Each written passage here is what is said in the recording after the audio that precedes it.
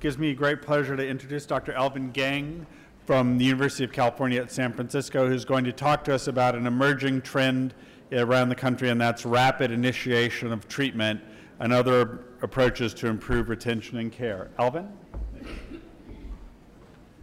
Okay. So good afternoon.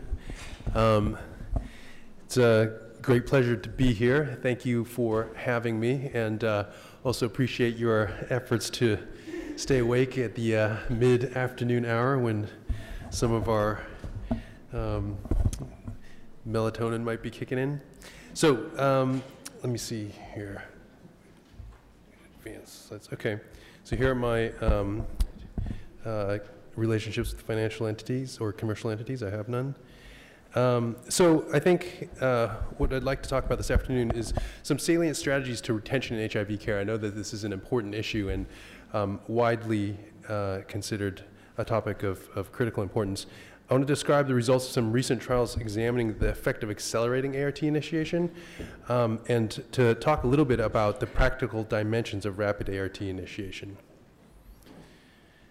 So the audience response question I think that I'd like to pose to folks is, if you have somebody who is in the facility or in a clinic on the same day that they are eligible and diagnosed with HIV, would you start them on ART on that same day?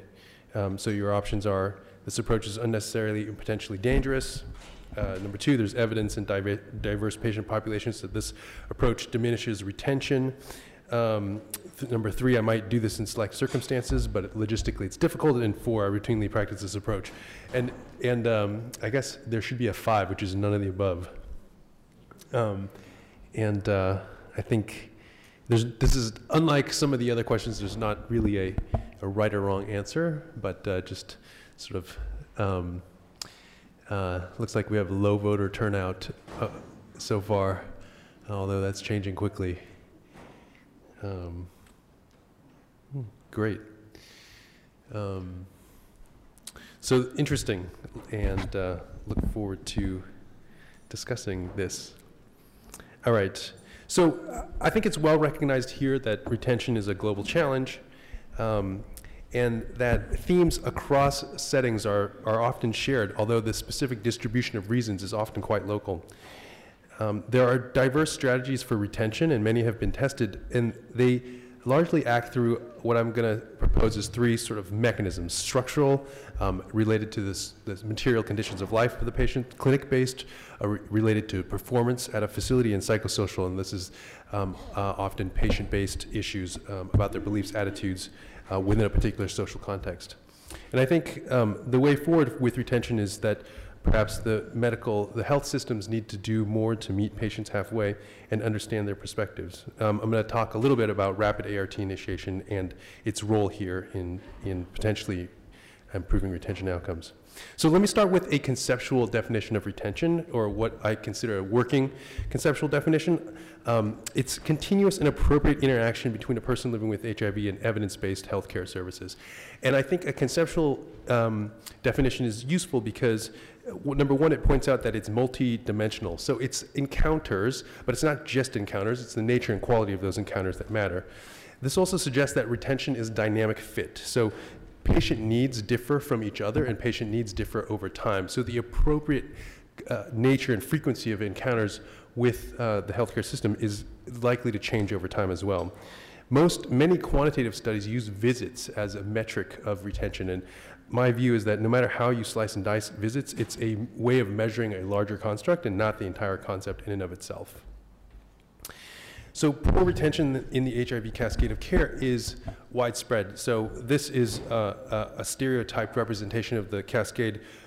There's a fall off between infected, diagnosed, linked, initiated, and retained and or suppressed. I don't have specific numbers here, and they do differ in the US, globally, in different municipalities.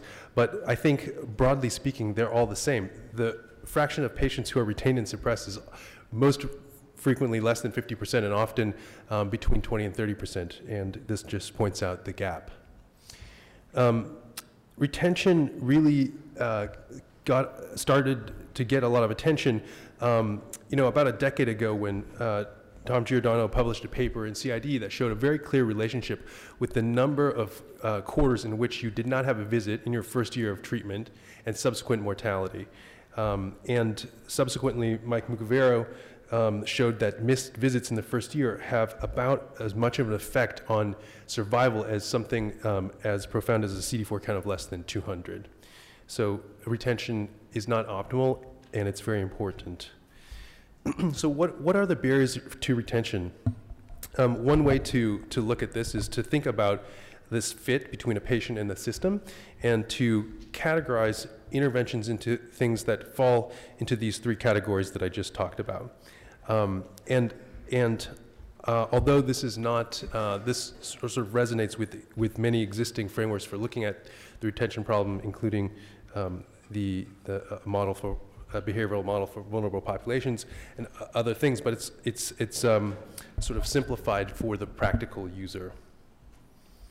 So what types of barriers fall into each of these categories? I've taken this from a number of different qualitative studies, and in terms of psychosocial problems, stigma, depression, forgetfulness, substance abuse, these are all things that we're all very familiar with. On the clinic-based side, you have sort of waiting times, administrative pitfalls, provider attitudes, and then on the structural side, you have things like livelihood needs and competing priorities, housing, food, transportation, things like that.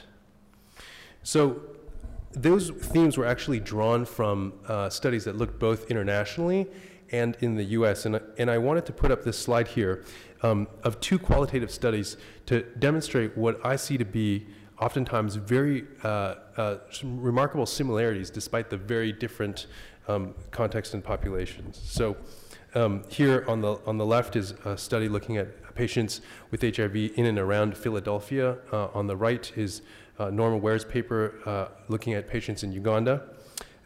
Sort of clinic-based or things come to mind here. The first one, both patients in Philly and in Uganda express disappointment at the fact that if you miss a visit, it's oftentimes hard to get back in. It's difficult administratively, and you have to kind of jump through systems and conform to the expectations to get back in. There are also oftentimes issues with interactions with providers, and that is a source of problems both in the U.S. here. Somebody talking about a social worker that makes it seems like she's doing you a favor when you go to clinic. On the right, a patient in Uganda is saying they behave as if we're here to beg for meds. And then finally, structural issues are commonplace as well. You don't have money for transportation, and you can't get to clinic. So broadly speaking, there are interesting and useful broad themes in the barriers. One thing that I'd like to throw out to folks is that in order to get deeper, I think quantifying the nature of these barriers and quantifying how they're distributed in different places becomes more important. And there are some techniques that are beginning to emerge that I feel can add to our qualitative understanding of barriers. And one of them is a technique called a choice experiment.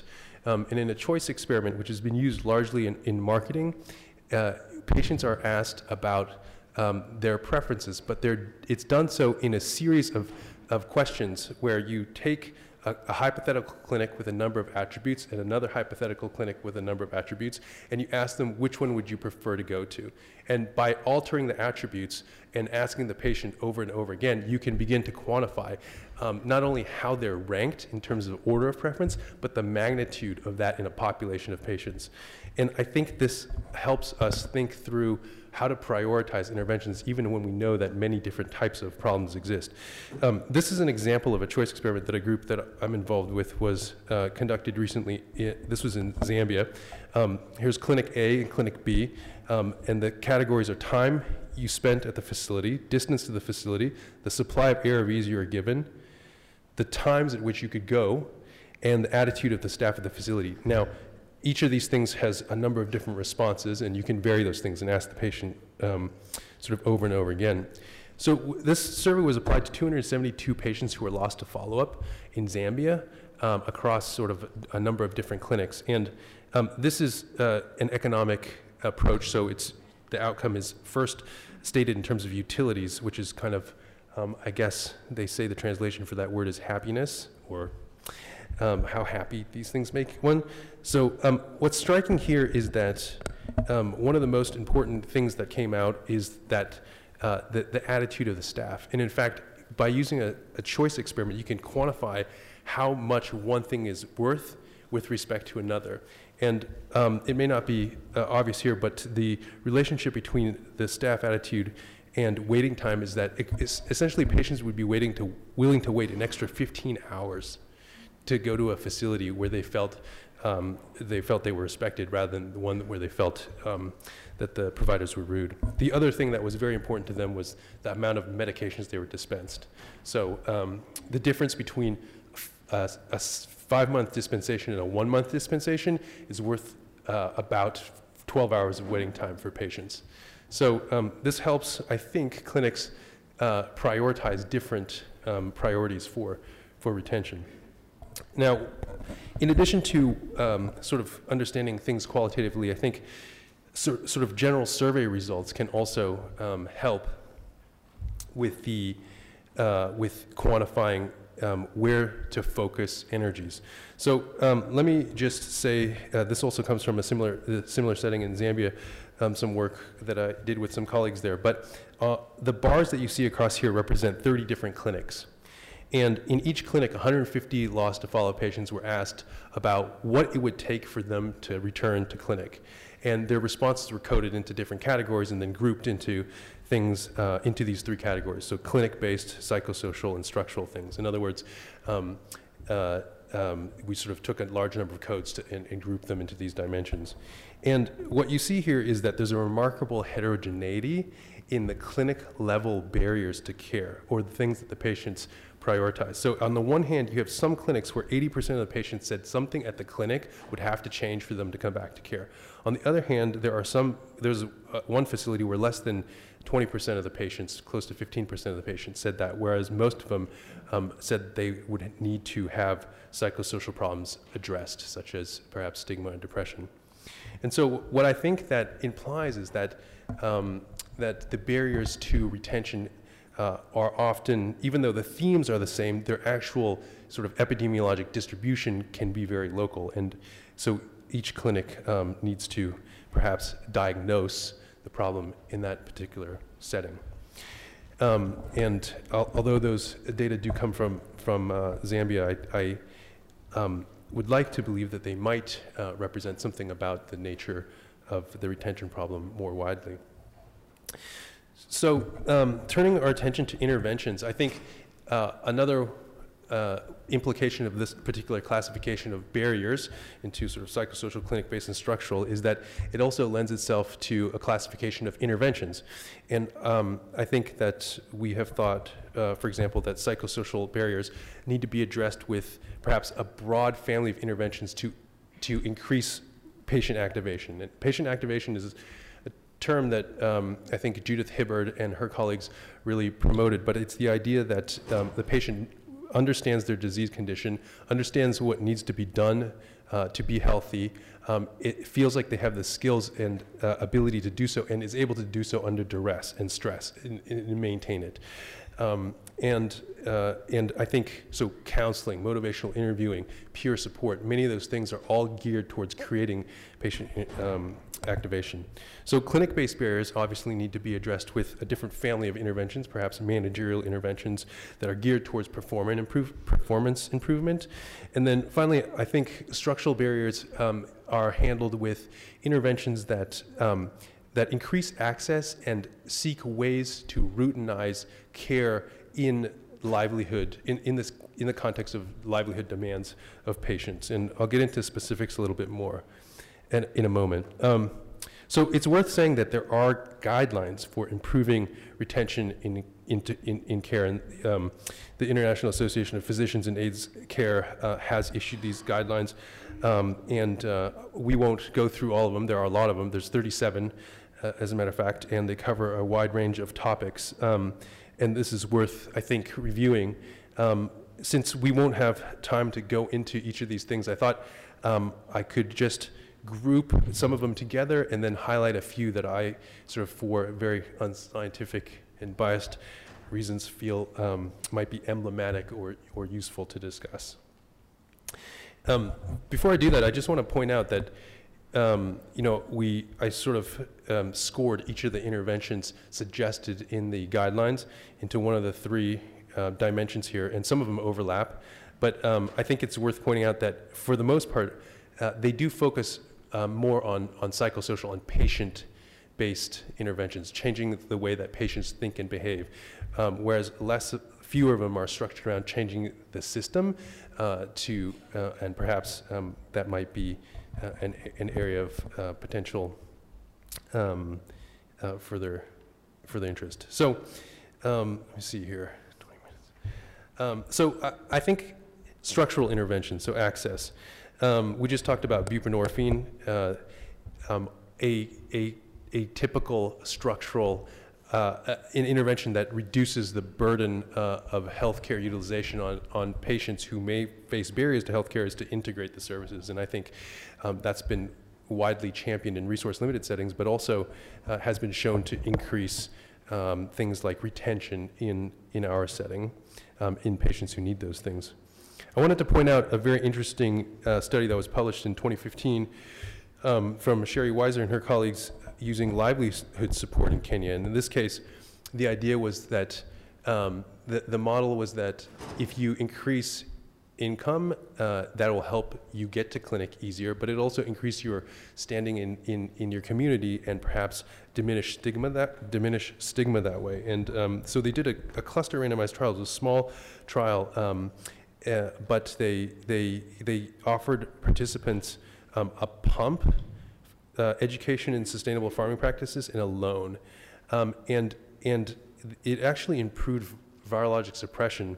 The patients who received the intervention were 79% suppressed versus 67% suppressed, and that was a difference that was statistically significant. And I think, and I'll get into this a little bit more later, but as we think about broad themes, these sort of development interventions might have sort of broader implications, outside of the setting of rural Kenya, give us an opportunity for some food for thought there. But there are sort of other things that fall into this type of category that are listed on the right here, but which we won't go into. In terms of psychosocial interventions, I think that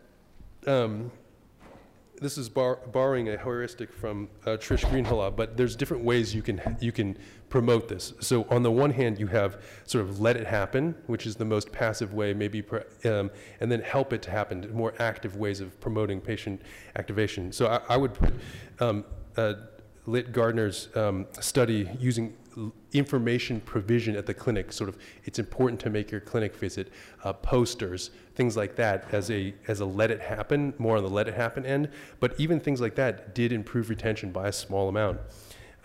One thing that's been used very extensively in resource-limited settings, and perhaps not enough here in the U.S., is to start to use SMS technology to create a connection to care and patient activation. And I use this specifically for patient activation. SMS is often thought of as a reminder. It's called a reminder. I think there's very good evidence that they don't act as reminders, because reminder devices, such as alarm clocks and things like that, have been shown in meta-analyses not to be particularly efficacious. SMSs work because of the messages that they contain. And in many studies, people sort of are taking a mixed methods approach, where you try to understand what the patient community wants to hear and then try to deliver those messages to them. And they're usually about a connection. They're usually about things like that you've missed a visit and we care that you've missed a visit, rather than something like just an alarm to remind you. And then finally, help it happen. I think interventions really, when they can be afforded, the face-to-face interactions with patients probably have the greatest effects, but are most difficult to generalize because they do take more effort. So I'd like to talk just about, I think I'll just focus on one because time is short here, but a multi-mechanistic intervention. So if I think there have been some creative interventions that try to hit all three of these things, that try to activate the patient, to make it easier for the patient to receive care in the setting of resource constraints, but also makes the clinic experience better. So one of these was originally reported in 2011 in J-AIDS and subsequently has been reproduced in other settings, but it's called they call it a community adherence group. And this is where 6 patients who live in the same community get together and they rotate. So one person goes to clinic each month. That person picks up medications for the other 6. That person gets a CD4 count and other monitoring. And so this achieves 3 things. Number 1, you're more likely to be adherent to your visit if your friends are counting on you. Number 2, it cuts down the opportunity costs of patients going to clinic. So in the past, in this setting, patients had to go to clinic every month. So they cut that from 12 visits to 2 visits a year. And finally, that decongests the clinic. And the theory is that by decongesting the clinic, the providers will have sort of time and energy to focus on the issues that matter and sort of reduce burnout. And I think that this is an example of something that works really well in rural settings in Africa. I'm not saying that this would work well in San Francisco or in Atlanta, but I think it provokes some thought about, can we be creative about using social relationships perhaps to advance the retention in care agenda. So before I get into the rapid material, I'll just be very quick here, but the future directions for retention, I think it's important to quantify barriers locally. I think crosstalk between international and domestic studies is increasingly important. I think adaptivity at the individual level might be a way of achieving both effectiveness and efficiency.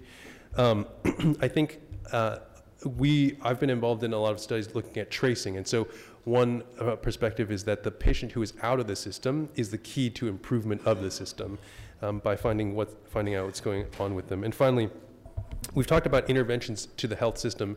I think the harm reduction approach makes a lot of sense for patients in the safety net setting in the U.S. and also internationally, where you'd like them to make all their visits, you'd like them to pick up their drugs on time, but in reality, they're not going to.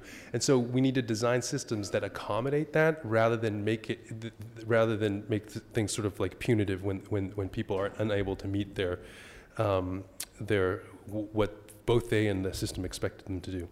Okay, so rapid ART initiation rapidly in less than 10 minutes.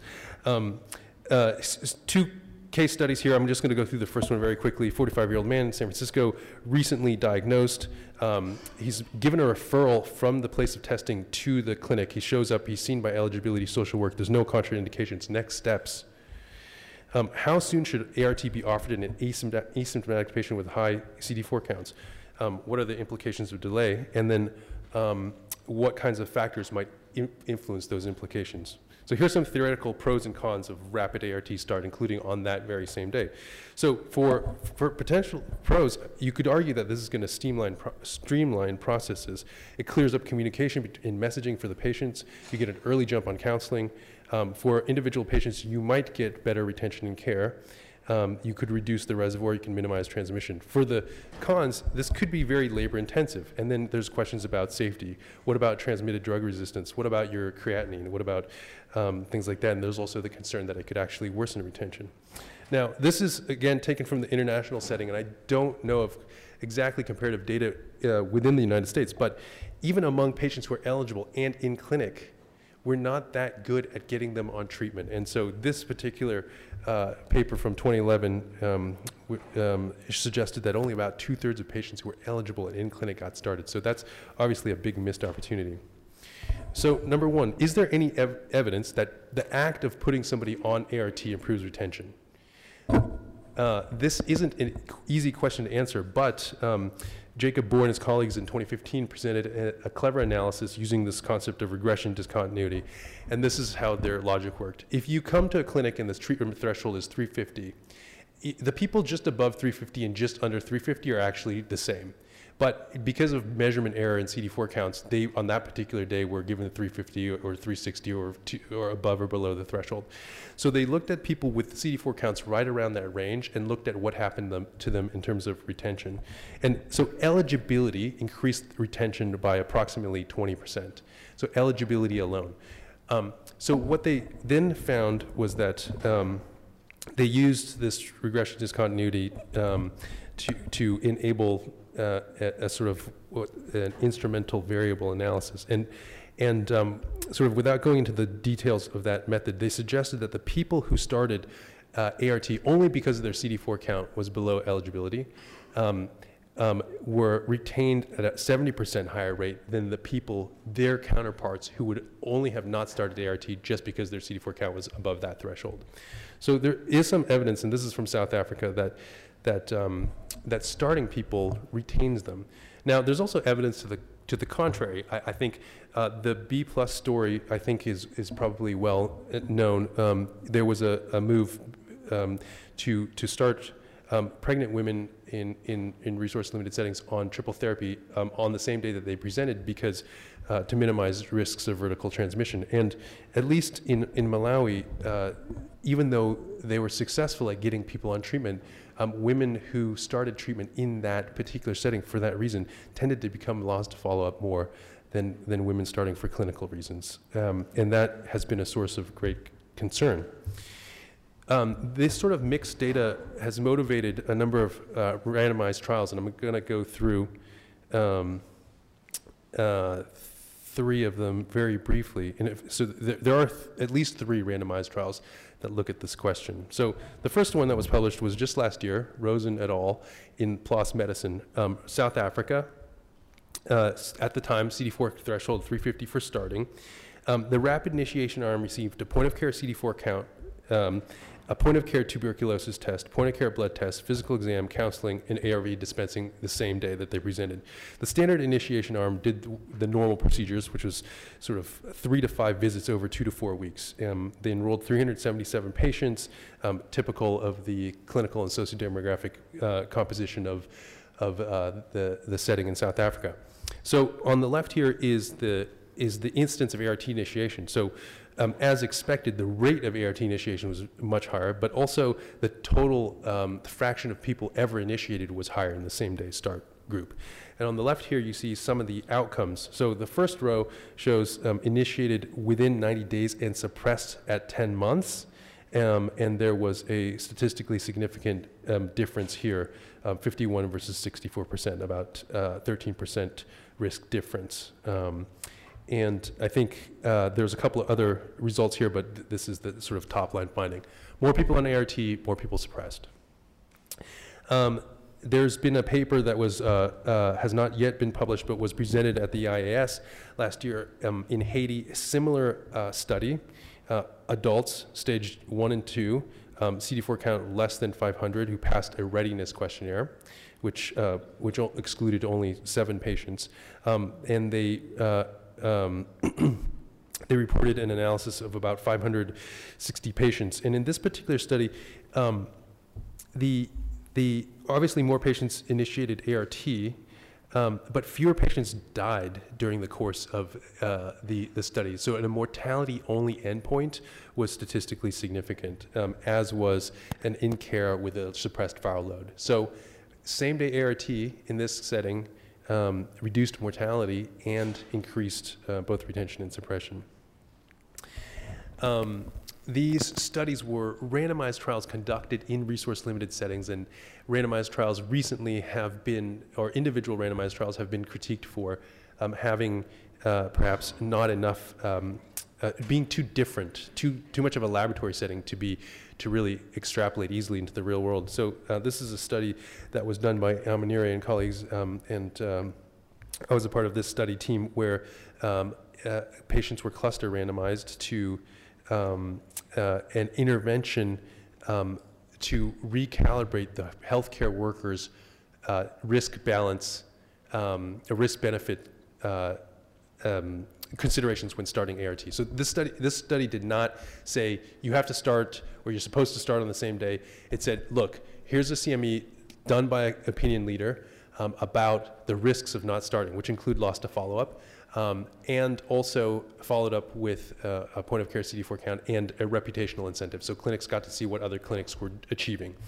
And it was stepped wedge randomized trial of 12,000 patients total. And I think I'll just bring your attention very briefly to the curve on the left, which shows that it's increased the rate of ART initiation. So approximately 70% of patients initiated on the same day, and the total fraction initiated was higher. There was no difference in the viral load outcome at 1 year if a missing equals failure analysis was applied, but there was a difference in the as measured or sort of as treated analysis.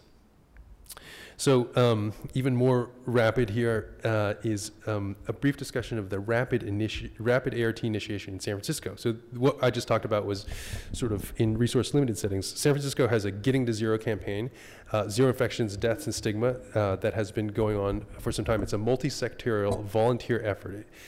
It's academia, government, NGO, community activists, and it uses this notion called collective impact, and that's something that I think people think about civil society and social action have been focused on. This idea that that there's no silver bullet for implementation interventions, but collective action is sort of an alternative to that. So there are 4 initiatives within Getting to Zero. One of them is Rapid Start, and the goal here is targeting newly diagnosed patients, as well as HIV-infected patients who are known to be HIV-infected but re-engaging in care. And the goal is to start within 48 hours for anybody with sort of an OI CD4 count less than 200 or early acute infection, and then less than 5 days in all other patients. So initially this was done at San Francisco General Hospital. The results were reported in JAs in 2015. And this shows the curve of people starting at 0, 1, 7, 30, and 90 days after presentation. And the RAPID program was sort of successful at getting people on treatment very quickly. And this led to more rapid suppression of HIV RNA replication. And since that time, the procedure has been taken citywide. And here, I think that the resolution on this isn't great, so my apologies about that. But essentially, at your testing venue, at the time of testing, you get counseling education, and then if you have if you are able to treat at that facility, there's been detailing to promote rapid ART initiation at those places like Kaiser. If you can't treat because you're just a testing facility, there's a number you can call, and it's essentially like a hotline who will link you to a facility that will treat you, and the patient will show up. They'll get they'll get counseling, eligibility, and those things. There's a medical provider at San Francisco General. There's a pager. The ID consult holds the pager. So if there's a new patient, a new diagnosis, you get seen that same day by the physician on call. And ART is dispensed. There's a starter pack of ART that's dispensed on that day. Labs are sent. Genotype, to Dimitri's point earlier, is drawn, but we feel that you can safely start regimens, including sort of regimens based on dolutegravir and TAF that are safe enough to not be contingent on the return of those labs. The patient gets rapid follow-up after that. This is the Getting to Zero website is there's a website, and all this data is public. I just downloaded this from the website a couple days ago. So this just shows the fraction of the time from getting to care and ART initiation in 2013, 14, 15, and 2016. And up till the middle of 2016, and essentially you can see the gray represents essentially 0 to 2 days within 48 hours. That fraction has grown from somewhere in the range of 20% to probably 50%, and the patients who are starting after with greater than 7 days has diminished from sort of 60% to the range of sort of 20-25%. So what about the patient perspective? I think this quote is very telling, and it comes from a brochure that's used to detail some of this. And just bring your attention to the last sentence here. You know, he says, taking the medication didn't make me feel I was terminally ill. I was prepared for a lot worse, and it was very simple. And I think that this hasn't been sort of formally studied, but the prevailing view is that it's very acceptable to the patient population in the community. And whereas there once was a time where people felt that starting medications sort of marked a particularly sort of stigmatizing state of the infection, that perspective has very much changed, and I think is reflected in this quote here. So just a few brief conclusions. Sort of diverse evidence-based strategies for retention exist. Rapid ART initiation can enhance retention outcomes in public health settings, and I think the operative word here is can, and I anticipate we'll have some discussion about exactly what that translates into. So I'd like to thank a wide variety of colleagues and you for your attention.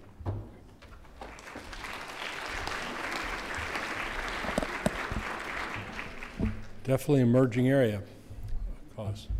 Was this initiation of treatment also measured in inpatient? Did I miss that part? It mentioned a hospital, but I don't know if it was. Yeah, that's a good question. Yep. Try it. Keep going. The mic here.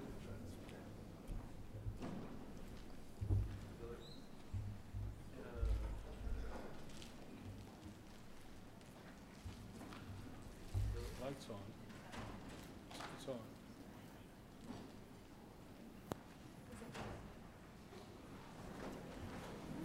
Oh, there we go. All right. Looks like I probably just need to speak up a little bit or get closer to the mic. So good question. I mean, I think the original, so the rapid sort of thing was designed for the outpatient setting. There was, we, in San Francisco, at least at the General, we had a protocol for inpatient rapid ART initiation, which I didn't actually talk about today, but that's a very good clarifying point, and I should distinguish those. I think the sort of rapid initiation in patients who are inpatient really started after ACTG 5164, which was, I think, published in 2009, if I'm not mistaken, but sort of a little bit earlier than this effort among outpatients. And a second question, is there any data on resistance on the cohorts that were not retaining care? Resistance in the cohort not retaining care. In the various studies? So that's a very good question. I have not seen any resistance data from the rapid study that was in South Africa or the study in Haiti. The one that was done in Uganda, likewise, was sort of viral loads were done, but there was no resistance testing. Sorry, so I got lots of small questions, but I think I loved your picture from the clinics in Zambia on the retention, that the barriers are quite different depending on the location. I would flip that now over to the early start, and I can imagine that in San Francisco, where you've got a fairly informed public, right, about HIV, and I suspect, just from what I know of folks there, people sort of kind of know that they might be at risk, they hope they don't get it, and then, oh, well, I'm found to be infected. So when they get told they're infected, it's not like out of the blue totally, and they say, yeah, now that I've got it, I want to get something done about it, right? So that's like the prime thing. But we're living in a different neck of the woods, if you will. I can't speak exactly for Atlanta, but I can speak for Birmingham and say, for a lot of the patients that we see, that first diagnosis is it's a kick in the pants. A lot of people never saw it coming. They just are blown away by just the diagnosis. And I don't know, and in South Africa, it's kind of more like San Francisco in a way, because it's so prevalent, everybody knows somebody. So how do we evaluate? I guess we're going to have to do studies here to see how the local environment was, but just projecting this out on the population, I'm just worried that if we say, okay, oh, by the way, you're HIV infected, and here's a bunch of treatments we can do, here's a bunch of pills, goodbye, see ya. Yeah. So I mean, I